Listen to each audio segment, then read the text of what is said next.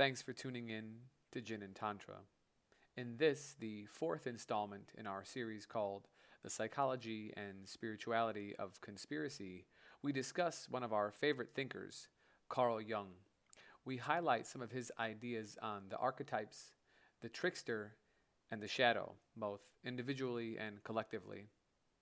We get into shared ideas on being heroic and freeing the power of emotions. We also highlight the nature of avatars and the infamous Q, as well as views on Christianity and its roles in being a conspiracy primer. Thanks for tuning in and enjoy the episode.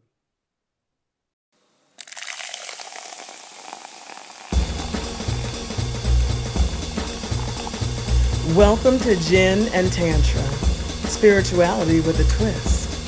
The podcast that takes Tantrism, Buddhism, Taoism, Sufism, Kabbalism, Shamanism, Chinese medicinism, and all of the other isms we've been influenced by, and blends them into a tall, crisp, cool cocktail your spirit has been longing I want for. you to get together.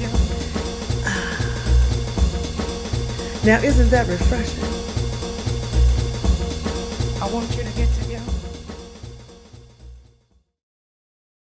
All right, now we go to one of our other favorite folks. We're going to talk about Carl Jung, right? Mm-hmm. And it's weird because he hasn't come up that much in any of our episodes at all. So this has been one of the first times that we're actually kind of hitting on him. It's kind of funny it went that way. Another person who probably deserves an episode too. So we got an Einstein episode cooking. We got a Carl Jung episode cooking. We got a Terence McKenna episode cooking. We got all kinds of cool people to talk about. But with Jung, he definitely has some thoughts about this. And, I think people have used his ideas, in the aftermath of his work to try to understand things. So Carl Jung's famous for this theory of like the archetypes. Mm-hmm. And it's this idea that there's a layer in the psyche where there's all these sort of primary ideas and images. They're so deep that they're kind of like the underlying architecture of the mind, right?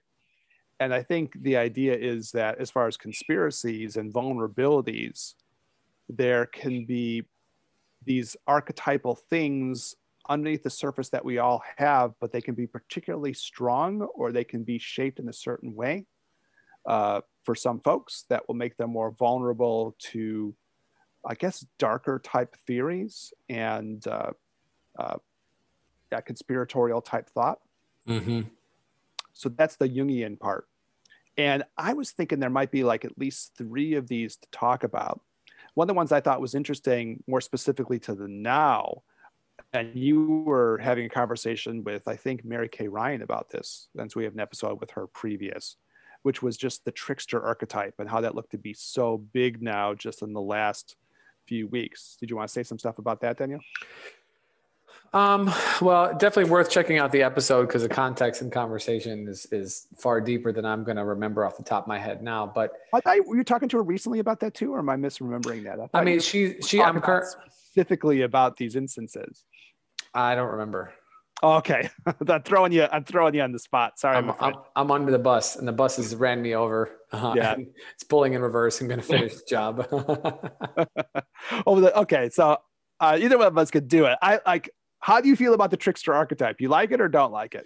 Well, the trickster archetype is, and we've talked about this before on the show, but I feel like it's kind of like he's in the, or he or she or they're in the middle, right? They're sort of like, they're the, I mean, in a trickster week, and someone's like, well, what does that mean? Well, you could think about them like a comedians right now are even more in this role than they ever have been before, because on some level they're speaking to truth, right? And sort of making fun of how society works. But then simultaneously they'll offend people, right? And they're like, well, how could you say this? Or how could you say that? And the guy, usually it's a male, sometimes it's a female, but it tends to be more male comics at this point that are a little bit more heels in society for now. That will be like, well, that's just the truth, and they're sort of dancing in and around society, poking fun at what we take serious. And so from a media standpoint, it's very pertinent now, Yeah, so Carl Jung's thing was like, there's just an underlying part of everyone's mind that has like a little trickster living in it, right? We all have it, right? And it will express in different ways for different folks. And like cultures themselves will handle them in different ways. So you might have like some parts of the trickster that are like pretty dark and some parts that are pretty positive. And so you start talking about more like a positive part of the trickster, the person who comes out and like slightly like thumbs their nose at authority and just tries to point out, you know, when the emperor has no clothes, that kind of a thing, right? So those are like kind of positive tricksters. You certainly have some negative tricksters, right? So like we'll do our comic book episode at some point. That's another one we have sitting in development stages. Yeah. But that's the Joker from the Batman is for sure the trickster. Yeah. And sometimes he's really interesting character, and other times it's really dark and dangerous, you know? So if you've seen like The Dark Knight, right? The classic Dark Knight movie with the Heath Ledger thing, that's a certain kind of trickster, right? And I think like, you know, even that movie, if Jung were to watch it, he would say, ooh, this culture is wrestling with the trickster, you know? The trickster of the Joker in that movie is the most interesting character in the whole thing. He seems to see a lot of truths in things. You were a schemer, you had plans. Now I'm just going to destroy your plans because they're all unfair and they're all whatever. And I'm just going to out them. You know, if you can get to the Heath Ledger performance, you can kind of get the feeling of like the trickster from that performance itself, but like a darker type, right? But like, you know, Bugs Bunny's a trickster too. If you go back to the old cartoons, you know, son of a biscuit. So anyways, there's different versions of this character. Yeah, I think if we do a whole episode on Jung, we could talk about the trickster for a long time. I got like a little soft spot for it for sure. I like a little trickster in my life. But yeah, it's interesting because I was presenting this to some students and I hadn't really made the connection. But some of the students were saying, well, that's Trump. Isn't he a trickster? I was thinking when we were talking about that. Yeah, that's true. He is a certain kind of trickster, you know? And if you like his tricksterness, you could really see that would trigger that in you too. You know, kind of the whole, I guess, like owning the libs or something like that is like a major thing. And you want to kind of like act outside the rules and mock the things that you think deserve mocking, you know, which could be either positive or negative, I guess, in how it plays out. Yeah. But that's a certain kind of trickster. You know, he's appealing to that archetype. I thought from what we were talking, I thought Mary Kay saw it that way too. Did she see it that way? Did you all have that conversation? Or am I just misremembering that? I mean, I'm not remembering it. So, okay. I swear to God, we talked about this last week, but that's okay. It's all right. That's okay. But I think she probably would see it that way. I'll reach out actually just out of curiosity to see if she has that way, or you can. We'll see what she says. Yeah, I'll see her this weekend, so I'll chat with her about it. So, yeah. So anyways, he has that quality. And I think what Jung would say is that people who feel like they need to express this part of themselves, especially if they don't really understand it in themselves, you know, it's a part of the human psyche. And if you don't really have a good handle on yourself, it can start to behave negatively. It can start to behave pathologically. And then the next thing you know, you're into this idea of this trickster world, and Trump appeals to you, or some other trickster character appeals to you, you know, because they're helping you tap into this part of yourself. I think that's his point, you know, and that has a potential dangerous quality, especially if you really don't understand that part of your own psyche, right? You're kind of being drawn to things, and, you know, again, makes you vulnerable in ways. So I think what he would really say in the end is you have to get comfortable with that part of yourself. And then it's less likely to be manipulated by others, right? Yeah. The other big one that comes up is the idea of the shadow quality. And I've always found this one to be kind of a challenging one to fully talk about, though I feel like I understand it on some level.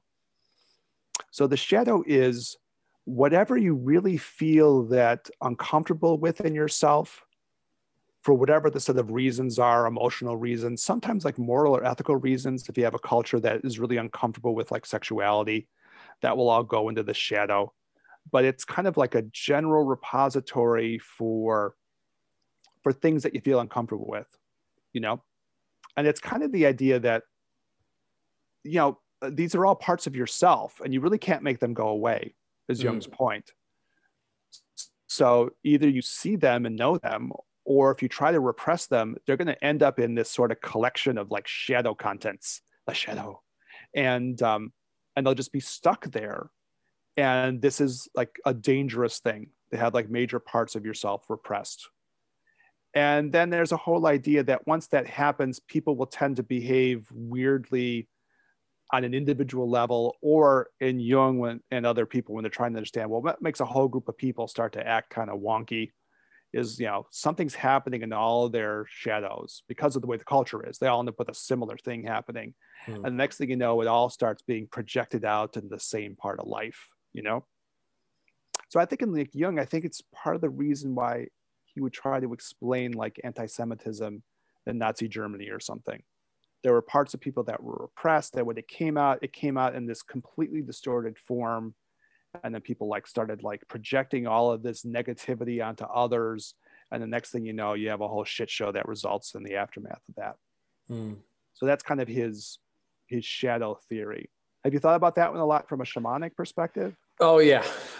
Yeah. This is a big part. And even for myself right now, this comes up in a lot of work, really. I mean, it comes up not Chinese medicine. I don't know if we touch on it as much, the kind of repressed parts of people's psyche, or at least it doesn't, I mean, to my knowledge, it doesn't get taught readily. You're right. It's not like a major thing. Like you read an old Taoist book and they make a huge deal about this. I think that's true. For whatever reason, I haven't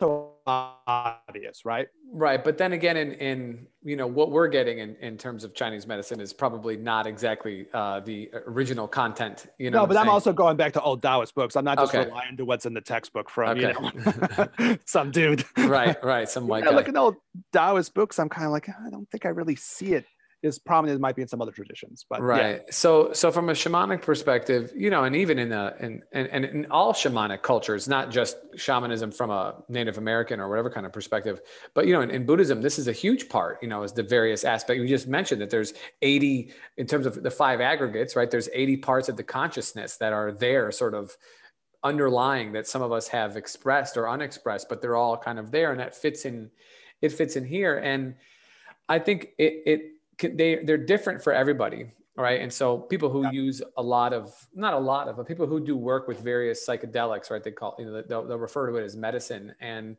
when they talk about integrating people's experience, whether they have on their medicine, they're a lot of times referring to this part. So in the episode that we did where I kind of talked about my experience with ayahuasca, the sessions are done at night, and you asked part of why they're done at night. Well, part of this is because of this idea of working within the layers of the shadow. Yeah. What's repressed, right? What's hidden in the darkness. Yeah. And that like you're trying to illuminate those parts of oneself by working in those unilluminated parts of oneself. So I feel like that this is, it's more prevalent than we probably realize, but it's almost impossible to identify because of the fact that we're dealing with factors that are below the level of most of our consciousness on a daily basis anyways. So it's kind of, okay. So on the one hand, if you look at it on the negative side of this, it's not good for sure, right? It can lead to this lack of awareness and all these distortions in the person. On the other hand, there can be this thing, and I guess from a shamanistic perspective, I'd be curious how you think about it, that it can be a deep reserve of repressed energy, that can then be kind of accessed and used in a more positive way if it can kind of come out of repression in a way that is more healthy. Yeah. Sounds very Buddhist of you, my friend. But yeah, no, this is true. That it's an untapped potential, because if we think about we won't even say energies. Let's just say emotions.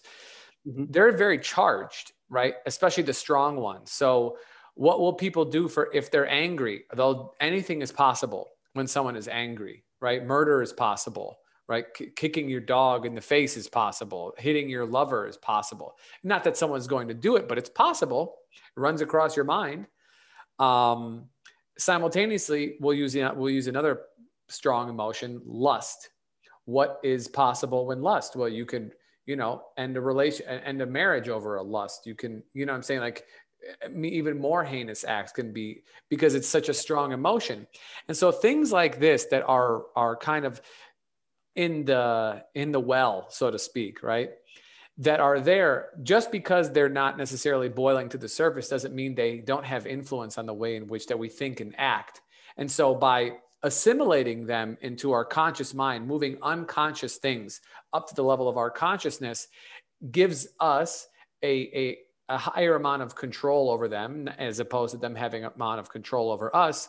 But like you mentioned, gives us a sense of increased energy, because there's so much power associated with those feelings that we don't have to be driven by unconscious factors anymore. We could actually harness that energy consciously and do something positive with it. Whereas before, when it's kind of like in the background, it's having an effect on us that we're not quite sure what it's doing, positive or negative. So we might as well take the reins and move it in a direction that we feel is productive for ourselves and maybe even for our family and society.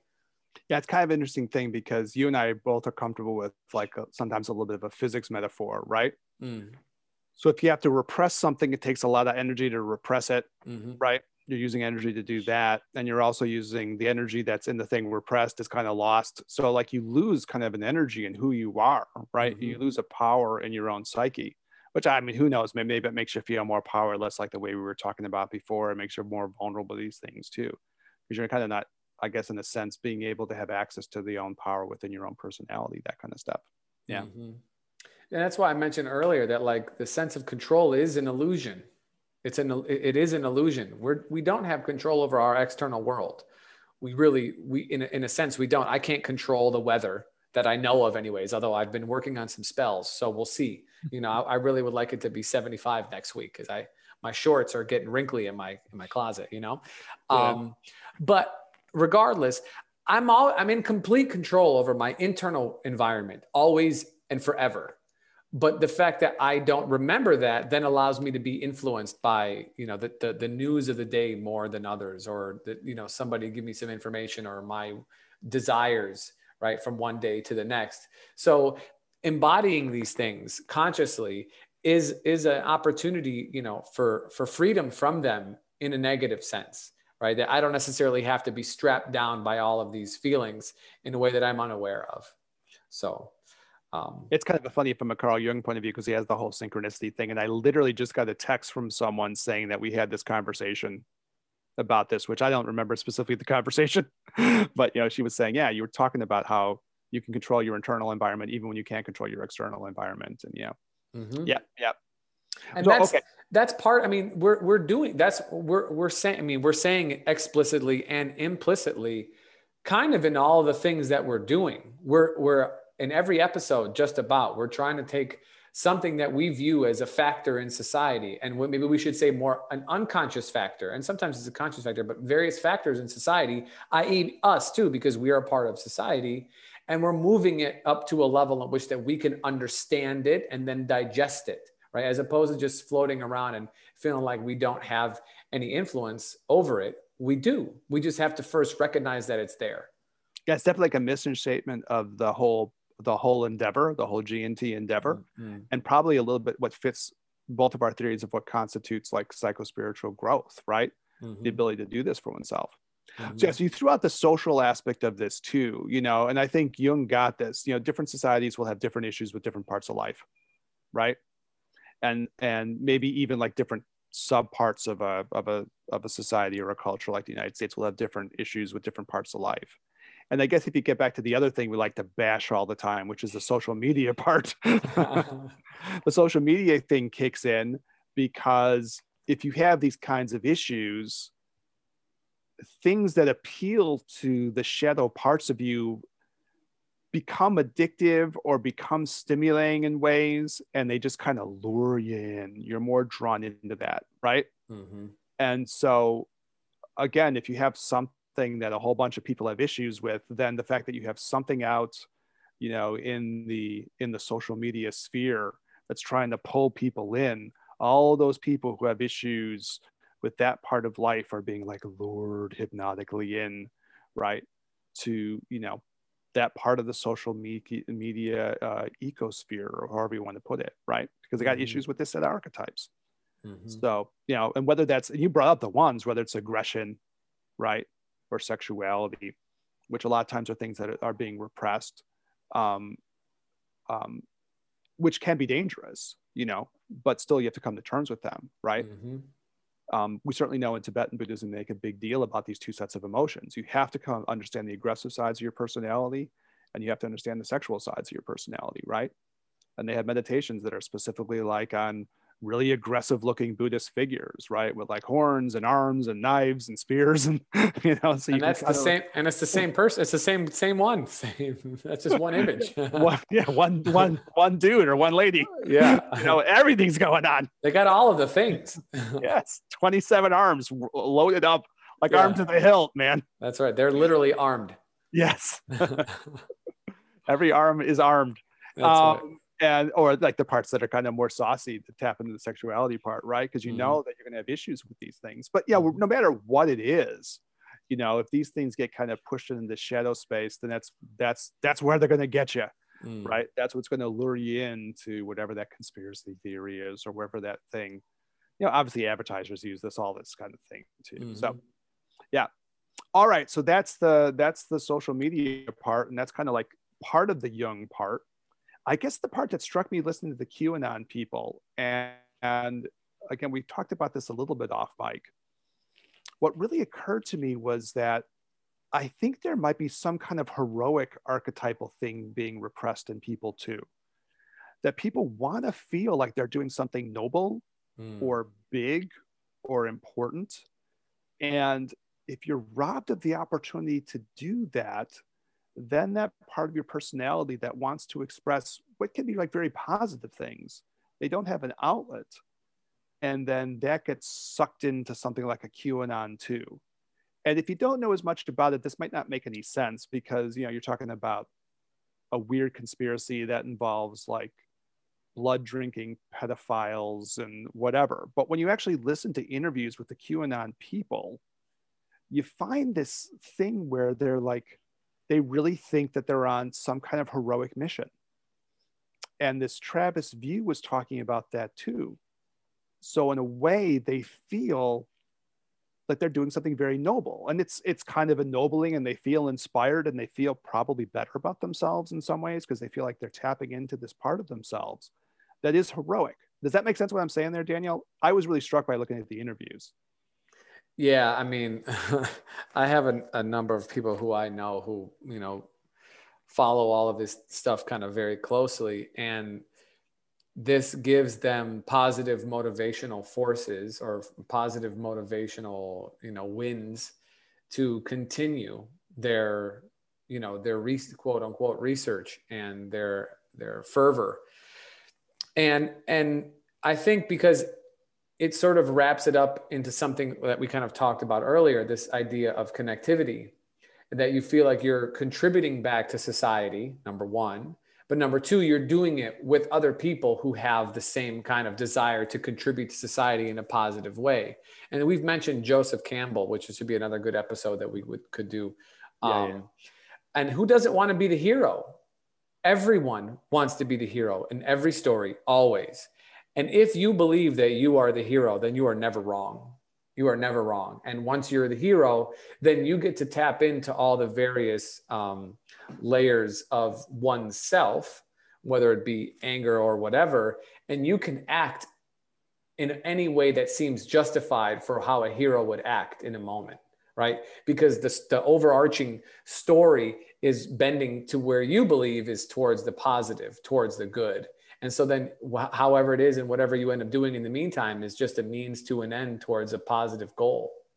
Yeah. So the QAnon thing is interesting with this, because again, as I've tried to understand it more since even our last episode recording, because there's a legit thing, like there's going to be the storm, and then there's going to be this enlightening moment where in a certain sense, it's the eradication of all evil forces in like one fell swoop.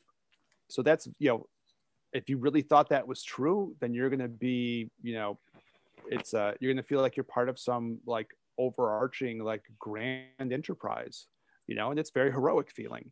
Well, Jung has this thing. Oh, sorry, real quick, man. Jung has this thing he calls like inflation by an archetype. When an archetype really takes you over, it inflates your personality.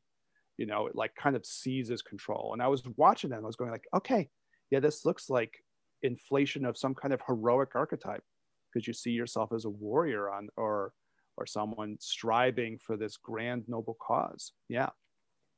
And then self-sacrifice becomes easy. Yeah, I think that's right. Yeah. Self-sacrifice becomes very easy. And it's religious at this point. I mean, it's tapping into the same, I mean, this sounds like the rapture, right? Yeah. It sounds like end of days. It's just the same story. And it's pulling at the same deep parts of people that want to feel like they're going to be the ones who are the drivers of salvation. Yeah, so we're going to like do the religious thing in a deep way too, because it's a major factor. And I think it's like, it's perfect what you're saying. I totally vibe with it. I was pretty affected by it. Okay, let me try to like tell a story and I'll tell you how it hit me. So I was with my 8-year-old and I was just watching like Stephen Colbert, right? I'm trying to give him a little bit of a feeling of what's going on in the world. And he can sometimes get some of the humor, right? Or at least he knows it's supposed to be funny. Mm-hmm. And there was one of the women from, you know, the storming of the Capitol building last week.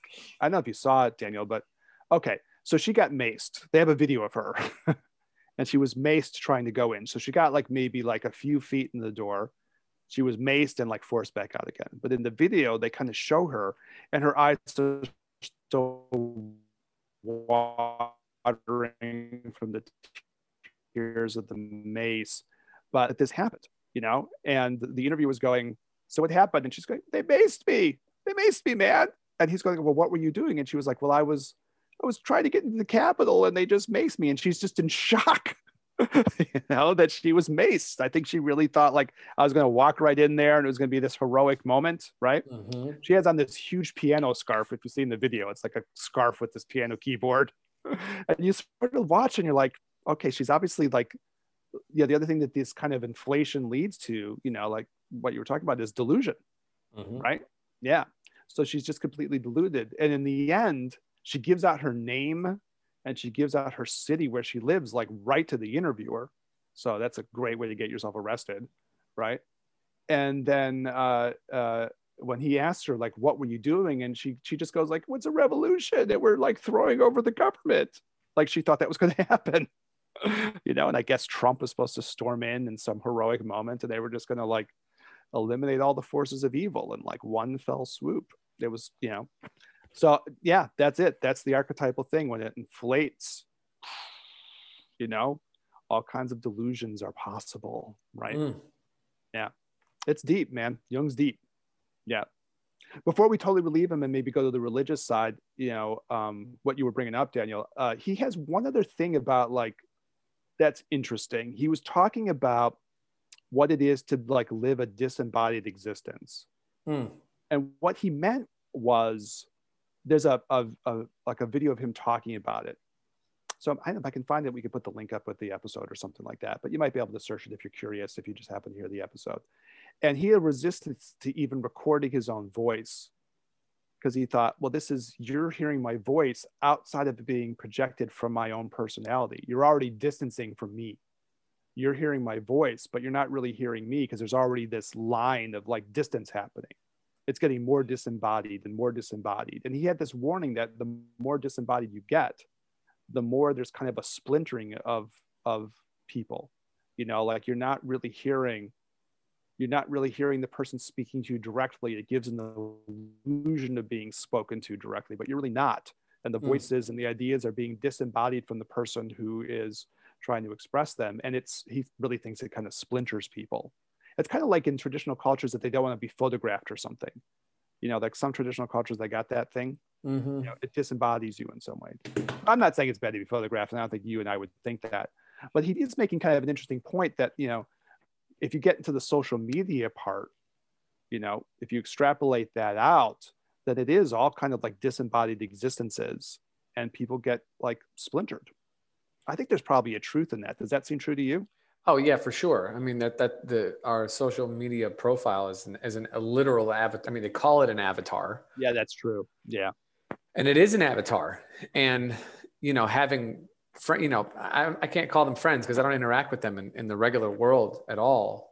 But, people who I have associations with online, it's interesting because these are people who in some aspect would have a hard time holding a conversation in real life, for various reasons. Maybe they're just not that outgoing or whatever.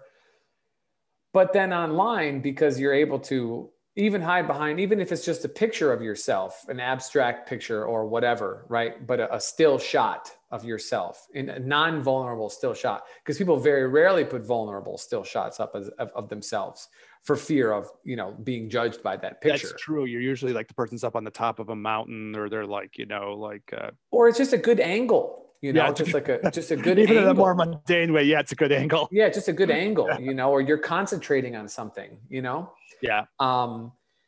That these people feel emboldened or empowered to say things they wouldn't say in real life.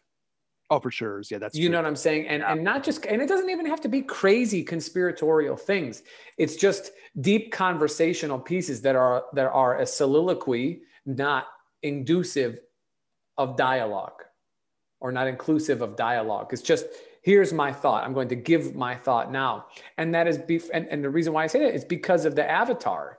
It's because of this idea of not really being held accountable for what you're saying.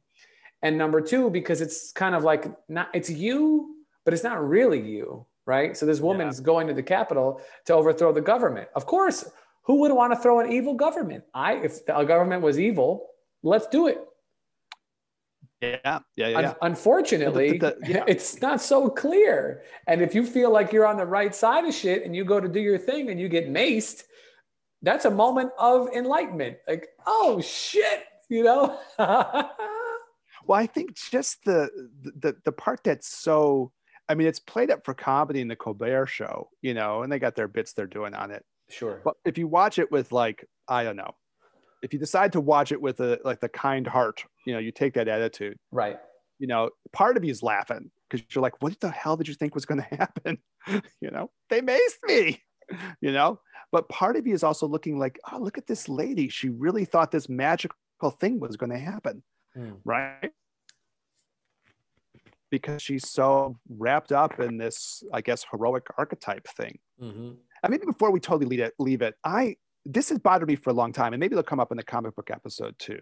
But I do think that people need moments in their life where they can be heroic. Of course. You need to have that thing that you can tap into. And if you do the kind of spiritual stuff that we're doing, just from like a psychological perspective, you get to tap into that part of yourself. It gets a way of expressing yourself. You do a hard retreat, you and I were both on retreat over the break, and we were like talking about it. You can tell your war stories, you can think that you did something that had some challenge, you learned things, you went on a little journey, right? It feels heroic, right? You go to a ritual, down in Peru, you've gone on an adventure, you've taken a journey, you've come out the better for it. You've done all that Joseph Campbell stuff. You feel heroic, right? And if you don't get any chance to feel heroic in your life, I do think that archetype kind of sits around in there and just doesn't get any chance to express itself. And I think I've been aware of that for a long time on some level. As I was thinking about this, I was like, yeah. And I hadn't thought about it in a long time, but like I have like some novels kicking I like to write, some are more serious, some not, some are more like outlines. But I remember thinking like a long time ago, one that I came up with, I don't know, a long time ago, was just about this problem. You want to express something heroic, if you don't have the opportunity to do it, how do you find that, right? Especially if you were like, you grew up on comic book movies and shit. You want to express your inner Thor or your inner Black Widow or whatever. But where do you get the chance to do that in your adult life? Well, two things. One, yes, this is deep, right? And we'll use a couple pop culture references. One is Fight Club. So this exact thing right here is the entire premise of Fight Club, which, it's a great movie, but it speaks to this specifically, right? This kind of silent generation. It's like, well, we didn't have a great war to go through.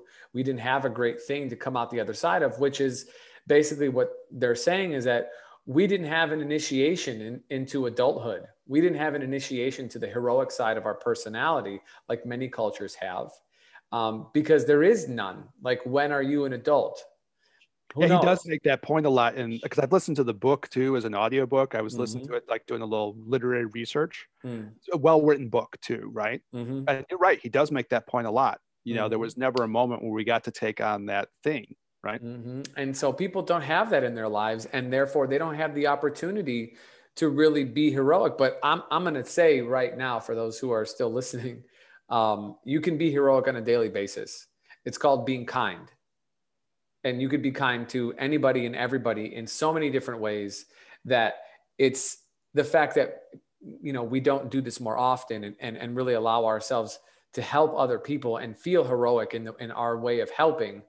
It's sad, really. And if you don't have money, if you don't have time to donate, then money helps. And if you don't have money to donate, then timer helps. And if you don't have either one of those two things, then just being kind to yourself, to people around you, to the environment, is a form of being heroic.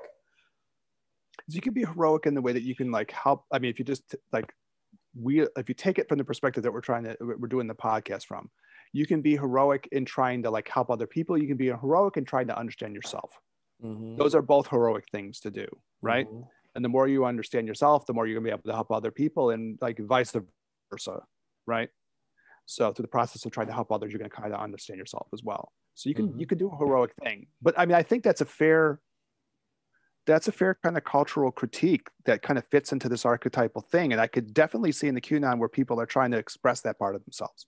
Like I think a Carl Jung would see that. He would say, yeah, they're trying to figure out some way of expressing this heroic archetype, but they haven't had any chance to, And even that Jonathan Haidt, who I was talking about earlier, the social scientist who does the political aspect, like even people who maybe did fight in the war, like the way you fought in the war, Daniel, he makes the point that war in the end didn't feel as meaningful, even for the soldiers who went, because in the end you thought, well, what's the underlying cause? Is there an underlying cause with this that ends up feeling satisfying? I don't know. Correct. No, it's correct. Yeah. You don't walk away with that thing that the soldiers felt coming back from World War II or something like that. You don't get to have that moment either. No, even though George Bush did a victory lap for all of us, mission accomplished. On the plane with the jet. Yeah. Yeah. Thanks, all GW. Right. Brought it home. And it just went on for another like 10 years after that or something, right? Yeah. All right, so that's kind of the Jungian piece of this. I also thought it showed a lot of foresight for him to realize that people's personalities would start to splinter in exactly the way you're talking about, Daniel. Mm-hmm. It'd be a bunch of avatars disconnected from the actual embodied person. It disembodies people. It's cool that he did that. All right, so the next thing we have on the docket is the religion problem, right? Religion is a potential contributing factor to this as we kind of shift our gears. So religion and conspiracies. Yeah. And again, we'll both probably have our own thoughts on this, but there is a part of me that, again, pet theories, but I do think that there's part of Christianity, and this is, again, we're not bashing anything because you and I both have aspects of Christianity that we really love, but there is the danger in Christianity that it's a religion that is kind of like purposely irrational if you sort of understand it, and even if you look at like the deep history, like I came out of like a Catholic thing, so did you. At some point during the service, they go, let us explore the mystery of faith. And then, if you understand like even the backstory of, say, the mystery of the Trinity, it's not supposed to make any sense. Like it's deliberately designed that like it's not logical and it's irrational. And there could be an upside to that because it taps you into mysteries that are beyond rationality, but there can maybe be a problematic side too, where if you have a whole culture influenced by something that it's like has that irrationality so much at the core and doesn't encourage a kind of a critical thought, that can kind of go off the rails, I think, on some level. But that's more a controversial one from my own personal pet point of view. But I'm not sure what you think about that, Daniel. What's your take on something like that? Well, there's a lot there. I think the only thing I want to say is that questioning, right, is very important.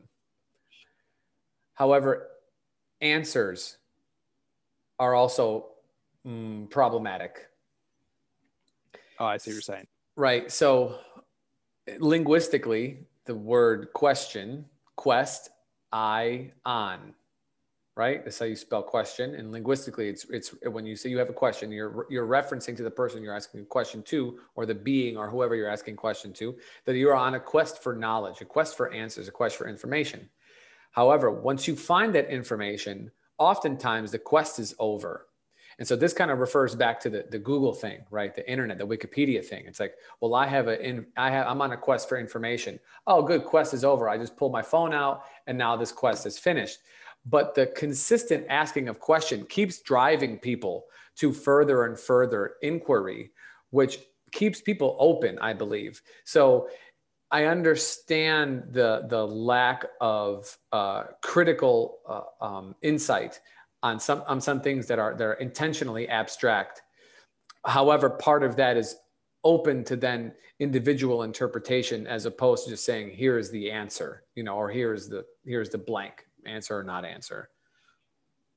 Yeah, it's kind of like almost two sides to that thing. One side you're pointing out is like, if you just feel like you have the pat answer, with that little Dunning-Kruger effect or whatever it is, like, okay, I got it, I'm done. I'm tapping out. Here I am. And by the way, I'm an expert now. I did my research. I looked for 3 seconds. 25 minutes. You went 3 seconds. I went 25. Yeah, so I thought I was being short. I looked for 5 minutes. I'm researched on this topic now. I can, Yeah. So like that's the one side of it. And then, if you can remember back, from last week, we went through all these different factors. And one was the idea that if you're just willing to hold absolutely contradictory things in your head and not criticize them, then that's going to leave you more inclined to like be conspiratorially vulnerable, because even if all the shit doesn't add up, you're like, you don't self-critique in that way. Right. And again, I don't know if you buy into the, like, my feeling this way a little bit about Christianity, and that's not to bash, it's just pointing out like something that could be a problem, because there's no doubt that like a lot of the people who are maybe QAnon haven't overlapped with the religious Christian part of the culture too. That's a thing, so I think some of the Asian spiritualities don't let you get away with that as much. That kind of internal grinding inconsistency. And I feel like I feel like it's worthwhile pointing out just for people to think about, because you have to and again, I'd say Christianity isn't like that. Obviously there's very thoughtful Christianities, and this has come up in other episodes too, but the ones that maybe are totally just messianic and totally just faith-based and totally too much that way, right? All just based on that. There is a kind of a danger in that, obviously, potentially, right? And next thing you know, you have all this contradictory shit, and you have what you're talking about. Well, I got my answer now. It's Trump's the guy who's going to help out with this huge, massive problem and solve all evil within humanity. It's that deserves to be questioned. There's some internal inconsistencies within that. Yeah. So I suppose that's just something worthwhile thinking about. Nietzsche said, before we maybe drop it for this week, and we maybe have to do like a little short one on this, maybe to wrap this whole thing up, and we will have conspiracied ourselves over with.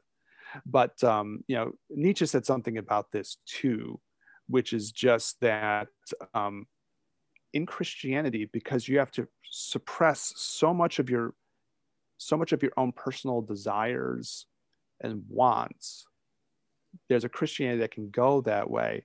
Then that all goes into the shadow, and it comes out in these negative, bitter ways, because it can emphasize a kind of a self-sacrifice in a way that's kind of lopsided and again, yes, so self-sacrificial, and those needs and desires that you have that aren't being able to be expressed are being repressed at the to allow you to be self-sacrificing. Those things don't go away, and then they fester inside, and then they come out in these negative ways.